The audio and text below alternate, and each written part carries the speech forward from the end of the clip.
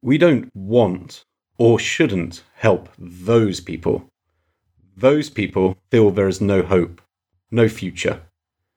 Time to change the story. This is Reentry.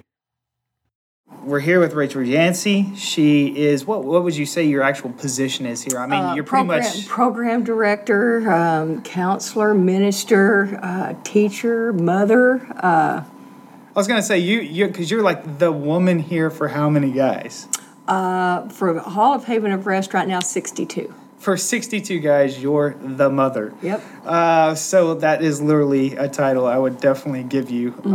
But program director, but that encompasses everything from talking to them before they get out, yes? Yes. Picking them up. Yes. Getting them to Havens of Rest, finding them a job, and then helping them transition back into civilian life. That's and right. all that entails. Yes. Yeah. Okay. Yeah, we're hands-on. We don't part out any of the necessary things they have to do. In other words, other places you have to go to the food stamp office. You have to go to the hospital. You got to go to this agency. I do it all. The day that they arrive, every need they have has already been addressed, and it's just in a matter of about 2 days. It's all taken care of. So while it's very efficient, it's also very time consuming on your part. It is. So, if you could just start us out, what got you here, but also what are the steps that I know you've got kind of unique stories. So I want people to see and hear just the dramatic change that can happen in a person's life, and then what you do about it. Okay, well, I can tell you, definitely God knows us before we're born. He knows what we're going to do. I was born deaf and could not speak, had several surgeries. I did not learn to speak and did not gain my hearing until the age of 5. Are you serious? To the age of 5. I did not know that. Okay. To the age of 5. And so about a month, my mother said, before kindergarten, they had done another surgery. And they had taken my adenoids out, had done some tubes in my ears, things of that nature. But about a month prior to kindergarten, the last surgery they did, I was able to hear. And I can remember that day. I mean, I can remember it. I can see my hair in ponytails and everything. So where most people don't even remember not hearing or seeing, you can literally pinpoint the day. Yep. And had to do speech therapy for 7 years, kindergarten through 6th grade, to learn how to speak. And at the end of 6th grade, they wanted me to transition into junior high, and I said, absolutely not. It's over. I'm done. I'm going to take what I've learned, and I'm going to move on to junior high, and I'm not doing any more speech therapy. And so went to the same elementary most of my life, and was in school with all the same kids. Was always for the underdog, always. That's just the way I was. God made me that way. Right. My best friend was a little girl with one arm, and my other best friend was a little Laotian that came over that no one would have anything to do with. Of course. And so, of course, I moved forward in junior high and excelled in all sports, volleyball, basketball, track, all of it, cross country, excelled very well. Which is interesting because, especially hearing, that plays so much into like hand-eye coordination and all that. So once that came back, it was... Excelled in all of wow, it. But I was in church from the age of 5 until 14. It was in me. If the church doors were open, I was there. Summer school, Bible camp, all of that for almost 10 years. Loved to sing and praise God. Couldn't carry a tune in the bucket, but I went to a little Baptist church, Friendly Lane Baptist in Glenview Baptist, and the little ladies there just loved to hear me and to watch me, and because I just was making a joyful noise. And at the age of 14, I got away from that, started smoking a little bit of pot, drinking alcohol. I got to know that. Is there anything that like flipped the switch? It really started with my brother at home. So and those outside influences, but close ones. Yes, and of course he didn't want us doing it with anyone else. You do it with me only. I'm going to keep you safe, but at the same time we're doing drugs. And so I didn't listen, and I started dabbling with other things at the age of 16. Ended up getting pregnant at the age of 16. My mother, I got married at the age of 16, just prior to my 17th birthday. My mother had to sign for me to marry, and he was 21. Oh, wow. He worked for my father, my stepfather. We got married. I lost the baby very quickly after we were married, and he became physically abusive. The marriage lasted for about 3 months. kept going to the police. Back then, they didn't do anything. They didn't lock you up. They just wrote you a ticket for hitting your wife in 85 and 86. That's all they did was So write at you a least some ticket. things have progressed since Yes, then. and so I left him. And it was crazy because a man that was coming to the Sonic where I worked for years had told me, don't marry this guy. I know him, and he's not a good guy. I understand you're pregnant, but literally he said, I will take care of you and your baby. And, of course, when you're young, you don't believe that. You got the blinders on. Yeah, well, I ran into him the day I moved out of my husband's house, and we were together for almost 11 years. Wow. I have my 2 children with him. It's the only 2 children I have. Yep. Only 2 children I have. We smoked weed. And, of course, I did meth behind his back. He would never have allowed it. But we were drug users. Mm-hmm. Pot's a drug. And from everything I'm hearing, it's what leads into others. It is. And, of course, he had extramarital affairs. I put up with it for a long time and finally just said, he tried to keep me down. I didn't work. I stayed at home with my kids. Ironically, he had always sold cars, and so I was always with him at his different car lots. And so I learned the business and actually went out and got hired on as a saleswoman and made very good money, was able to save up the money to leave and divorce him. And once I divorced, I began using meth all the time. All the time. I was a PTA mom. I was a cheerleading coach for the YMCA for my kids. How old were your kids at this point? When we divorced, my kids were 6 and 7. And okay. Yeah, they were 6 and 7. And we were, even though we had our fair share of problems, even to this day, we are a very close-knit family. We are mom and dad. We love our kids. Our kids know without a doubt we love them, and it did a number on my kids. We had to put them in counseling when we divorced. They didn't understand why mom and daddy couldn't be together. It was very traumatic to my kids. And I think that's primarily where the drug use came in, and I was so afraid of hurting my kids, I allowed them to go live with their father. And he just was in a better position to take care of the kids. And so they lived with their dad all the way up till they were teenagers. And I never could get it together. I never feel confident enough to have my kids in my home because of what I was doing. And so I used and functioned for many, many years. A lot of people did not even know that I was on anything other than smoking a little bit of pot and drinking a little bit. And that was it. They had no idea I had used meth nonstop for years. Wow. And were you just that good at hiding it, or? I'm ADD. I'm high energy, and so the stuff really didn't. So there's not that much difference between normal Rachel and meth Rachel. Right. Gotcha. And so it just kind of calmed me down. But then when you've lost your job, you've lost your home. Now I'm with an abusive boyfriend over in Dallas in a drug house. Didn't belong there, didn't need to be there, and my daughter started coming there. And the boyfriend I had a cousin, and she got tangled up with the cousin. My daughter was a high school cheerleader, was doing very well in school, and got tangled up with him, never been in any trouble, and ran off with him at the age of 17, and got on drugs, got arrested for burglary of a building. She went to jail first. My 18-year-old daughter went to jail first. Like before you? Before me. Yeah. Okay. And so when my daughter went to jail, we found out she's pregnant. And I can remember the day the boyfriend I was with, he had just beat the daylights out of me, and he had some stolen property in a car, and he was going to stop at a house and try to sell it, and he didn't want me out of the car because I had black eyes. And so he says, you just sit here, and I'll be back, and I'm watching you. And he walks over, and I can see him. And that day I said, all months prior to that, I just would cry to God and say, I don't understand why you let this happen to me. How could you even let me wake up every morning? Look, I'm just useless, and just would complain to God, just complain. But that day something changed in me, and I can remember just sitting there and saying, God, I can't do this anymore. And it was the first time in years I actually said, God, help me. And I knew God. I knew God for a long time. Right. And I said, I can't do this. You're going to have to help me. And the starter on that car would hang. And so when you'd go to start the car, it would and catch. And I told God, I said, you've got to give me the courage to get out of this car and get in that driver's seat and start this car and drive away. Because I knew if he caught me trying to leave, he'd probably beat me to death. But I had an opportunity. He walked over to where I couldn't see him. I got out of the car. I got in the door. My hands were shaking so hard I couldn't even open the car door.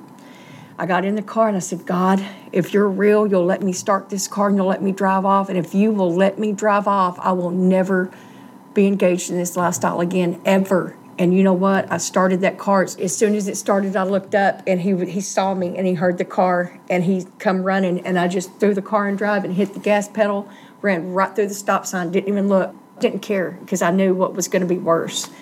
And I drove away. Went to another friend's house and hadn't seen him in years. And he said, you can stay with me. I said, I need to turn myself in. I've not been reported into probation for a few months. I was on probation for the possession of controlled substance. He said, okay, you can clean up here and get yourself together and go turn yourself in. And I didn't. I didn't. And you think he knew that? Yeah. It's kind of ironic. My daughter went to jail the day after my birthday, and which was August 9th. And her being in jail, her birthday was approaching, and so I was going to go to my mother's on November 10th on her birthday. And I'm driving to my mother's house, and I'm in a car, and I did not know the brake lights didn't work. And so I'm turning to go to my mother's, and cop pulls up right behind me. I get pulled over one house away from my mother's house. One house. And I'd been drinking. I'd been drinking quite a bit. And he gets out, and he comes up to the window, and I gave him another married name. And he said, look, my shift's almost over. Let me write you some tickets. I'm going to run your name. And God said, what are you doing? And I said, this is it. Now I need you to give me the courage to go back there and tell him the name that I'm running under and tell him I'm done. And he gave me the courage. I got out of the car, and I walked back there, and my hands are up. He said, what are you doing? And I said, the name I gave you, that's my name, but I'm wanted under a different name. He said, what do you mean wanted? Are you wanted for murder? I said, no, sir, I haven't been reporting to probation, and I'm done. And there's probably a warrant for me, and I need you to take me to jail. And he's like, you're kidding me, lady. And I'm like, no. And that's what I'd be like, who does this? Yeah, and he says, you said your mom lives right there. I'm going to impound your car because you don't have a license, you don't have insurance, but you walk over to your mother's, and tomorrow go turn yourself in. I said, nope. Otherwise, I won't do it. And I said, I've been trying to turn myself in for almost 3 months, and tonight has to be the night. I'm done. I said, I'm just done. You will take me to jail right now. And sure enough, he's like, all right. He runs the name, and he said, you're right. You have a probation violation. Get over here and put your hands behind your back. And he arrests me. And he just couldn't believe it. He's mad. He had a date, and he was mad all the way to the police department. Really? Yes, he was mad. I would have just been laughing the whole time. He was mad. Really? And didn't charge me with drinking. He knew I'd been drinking. Didn't charge me with that. But I woke up, and sure enough, I'm waking up, and I'm thinking, I really did this last night. I really did. And so so we have a story. Her clean date is the day after my birthday, and my clean date is literally the day after her birthday. Oh. Yeah, it is. And she used the day before, and I used the day before, and our clean dates are the day after each other's birthdays. And of course, I'm in Haltom City. My daughter is pregnant in Tarrant County, and that's where they moved me. They moved me on her birthday. And so I waited up, and sure enough, I get to jail, and I'm like, I just want to see my baby, because I couldn't go see her. I had warrants. Right. And I said, I just want to see her. And so I'd asked the question to the lady. I said, are family members even allowed to be in the same pod? And they're like, oh, no. So I didn't say anything. And I paced, and I knew where she was. And they said, okay. And I didn't ask for any certain pod. I just said, God, I need to see my kid. He put me right across the hall from her. And there's glass in between each pod. And I knew where she was. And so I waited up all night because I knew she'd get up for breakfast. And I sat there and I waited, and here she come, wiping her eyes, coming down the stairs. And she's looking at me, and I'm telling her to be quiet. And she can't believe it. And I says, now I've got to see her. Lord, now I need to touch her. She's in a trustee pod. So you can only be pregnant or be a sewer. And so I put in to be a sewer. Couldn't sew a lick. Took me down to do the sewing test, and Miss Kumar, still remember Miss Kumar's name. She said, you not sew, no sew. And I said, I will work. I will do anything you ask me to do. I'm telling you, I'll be the hardest worker in here. She said, I don't know. You go back. And sent me back, and I prayed all the way upstairs. And when I got upstairs, they said, Wilson, roll it up. You're going over to the trustee pod. They're going to make you a sewer. Huh. I go over there, and so now I get to touch my child. Oh, wow. I went in to get all settled in, and she comes to my door, and she says, Mom, get up. And I'm like, for what? She said, we have church. I did not raise my kids in church. And I'm like, what are you talking about? She said, Mom, I've been going to this little church service they have here, and you're going. We need to go. And here my daughter is telling me, I said, I'm tired. She said, I will stand here and get in trouble unless you get up and go with me. And I got up and I went with her. And we went, and they were asking if anyone did not know Jesus, that they could do that right there. We gave our lives to Christ. Like a long story short, we stayed together. We did Bible studies. And they pulled me out to go get a test. They thought I had breast cancer. And the judge wanted to make sure I didn't have cancer before he sentenced me. And they pulled me. When they got me downstairs, the lady asked, "Are you the mother or the daughter?" And I said, "What?" And she said, "Don't lie." And I said, "I'm the mother who told." She said, "Y'all look just alike." And one of the girls in the pod told. And I said, "That's okay." I said, "That's okay." And so she took me. It was the same officer that took me. I didn't have cancer. They brought me back. It was lunchtime. But they were nice enough to leave my daughter out and let me tell her bye and pack my stuff. And they had to move me. But you know what? I cried like a baby when they did that. But Monday morning, one of the girls came to me and said they pulled your daughter she was sentenced to 3 years in prison. She pulled this morning. And so a lot of people don't understand that, but God allowed me to say bye on our terms, even though we were being separated, because it would have been easier knowing I was going to another pod than knowing my daughter was getting on a bus to go to prison. He gave me that. He said, "What are you crying for?" He said, you look. And I saw that in that. And she went on, and I went on, and I got sentenced to 2 years. I'm in prison, but I'm going to tell you one thing I want to make sure that everyone knows. Jeremiah 29:11. I'd never seen that verse. I didn't know what that verse was. I saw it in Haltom City Jail, and it just said Jeremiah 29:11. I said, I got to get a Bible and read this. And so I read it, "For I know the plans that I have for you." And it stuck in my mind. And we communicated. My son gets locked up. He goes to prison while I'm in prison. So now my daughter, my son, and I are in prison. None of my family has ever been in jail or prison. They just haven't. But we're communicating. She gives birth to my grandson. I lose contact. No letters, no nothing. I don't know what's going on. I made parole. Didn't understand it. She did not make parole. FI1, you're going home. And I can remember crying, and I said, I don't have anywhere to go. I'd written Haven of Rest, and never heard back from them. So Haven of Rest was a thing even before you got Yes, here? yes. Okay. And they finally sent me an acceptance letter, turned it in, Pro lost it. I got a story for that, too. Yep. So Pro lost it. And I'm just like, I don't understand. And I wrestled with God and said, here my daughter is just giving birth to a grandson. I don't know what's going on with her, but she doesn't make Pro. I have nowhere to go and nothing, nobody waiting on me, and I make Pro. And I don't know, God. I said, if I knew my daughter was okay, I might be able to just go out and do it. That's all I prayed. If I just knew my daughter was okay, I haven't heard from her in 4 weeks. And you just got to give me the strength to do what I need to do. And wrote Haven of Rest, and I didn't get a letter back in time. Now they're sending me to a state-funded halfway house in Dallas. I made parole at the end of April, and here we are. They get me out August 7th, day before my birthday. And so the day before I'm released, I go across the street. I'm in an outside trustee camp. No wires, no nothing. You just walk around. Right. So I'm going across the street for my final class. It changes. We get held up, and the guard's late, and da-da-da-da-da, and we're walking down the street. And my friend says, someone is yelling, Mom. And I stopped, and I heard it. And I said, that's my daughter. She said, there's no way. And I turned around, and my daughter has got her commissary bags on her shoulders running. It's my daughter. So what had happened?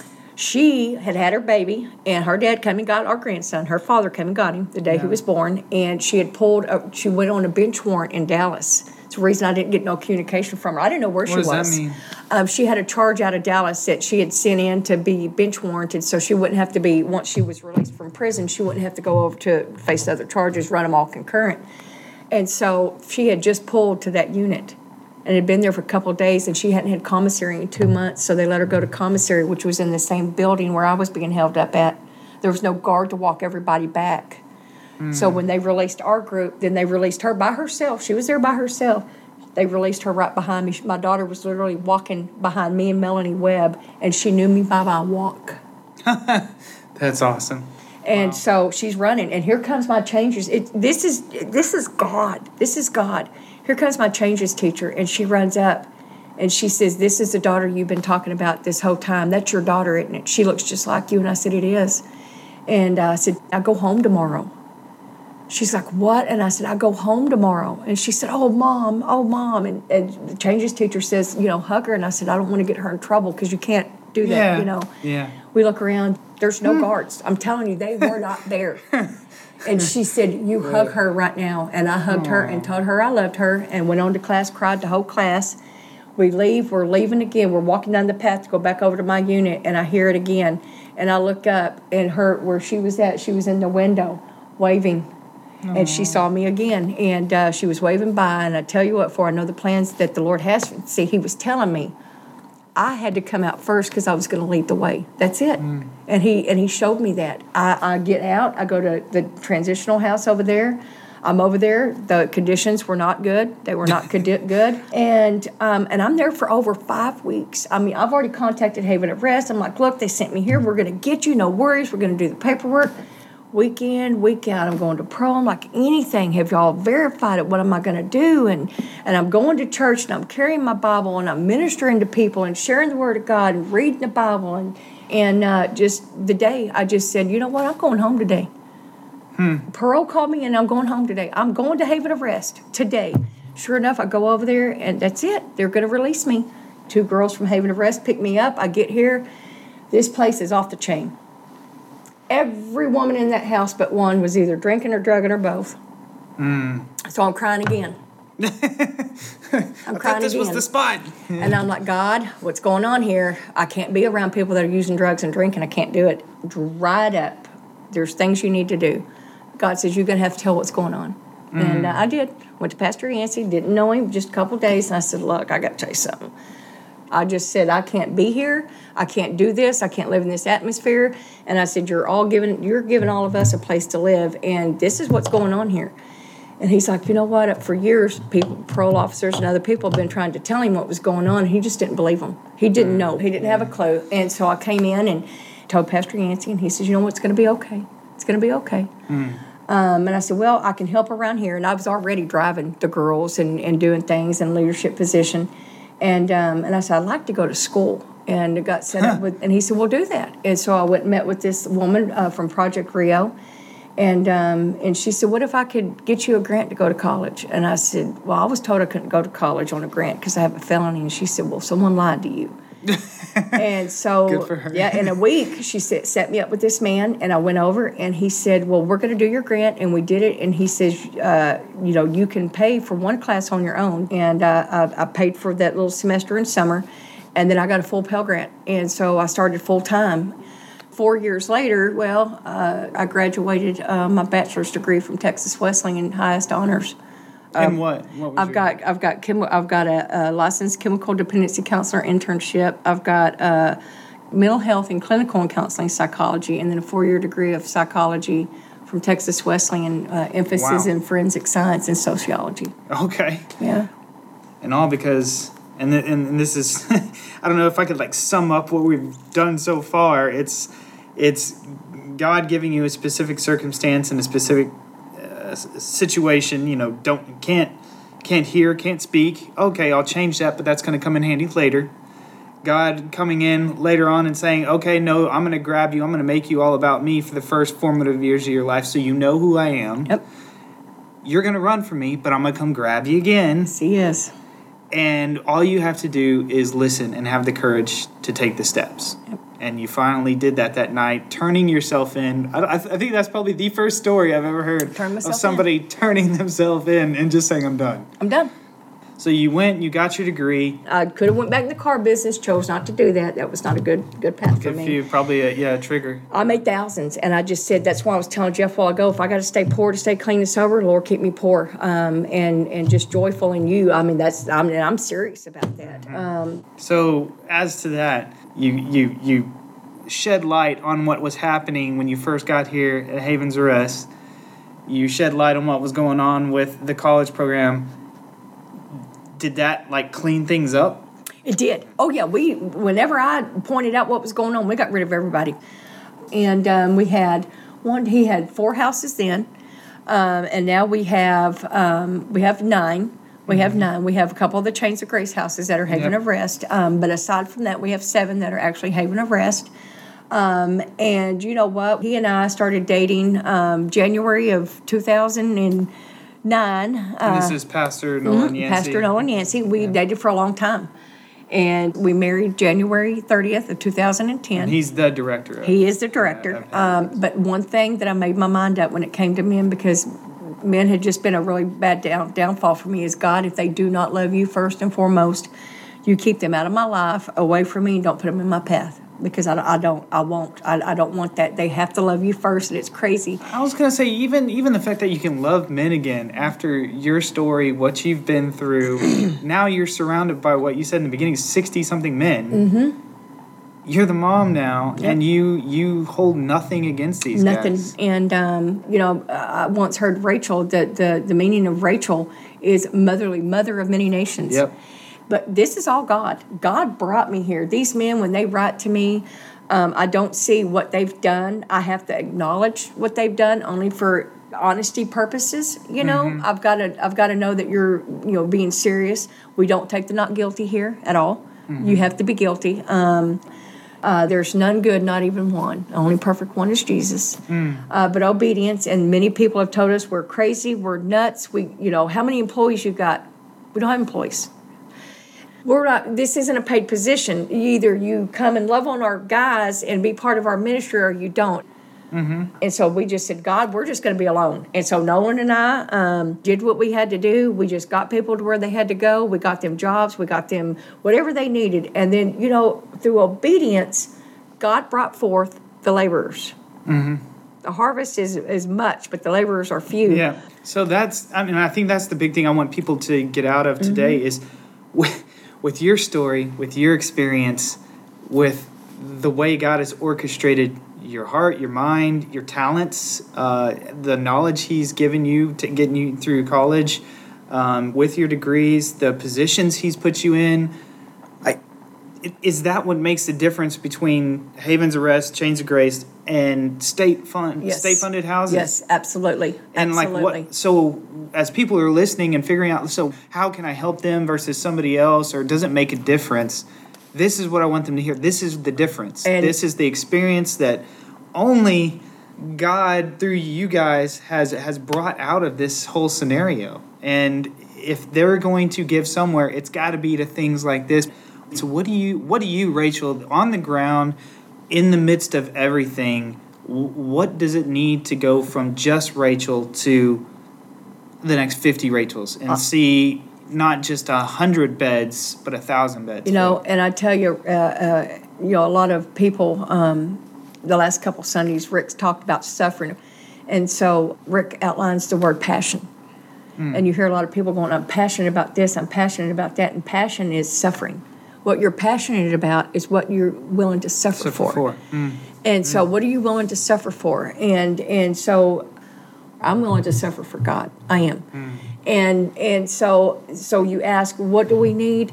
This is what we need. We need funding, helping people find housing and, IDs and birth certificates.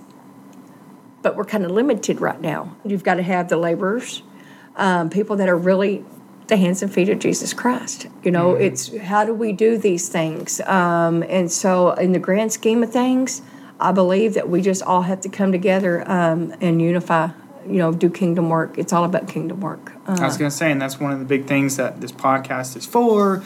And one other way that Chains of Grace is reaching out is bringing in other organizations and things like that are going to partner together, pull the resources, find others who have that passion, who are willing to suffer, whether it be with their hands and feet, whether it be with their pocketbook, whether it be whatever God has gifted them with, to be able to say, okay, obviously from these stories, these people are worth it. Yeah.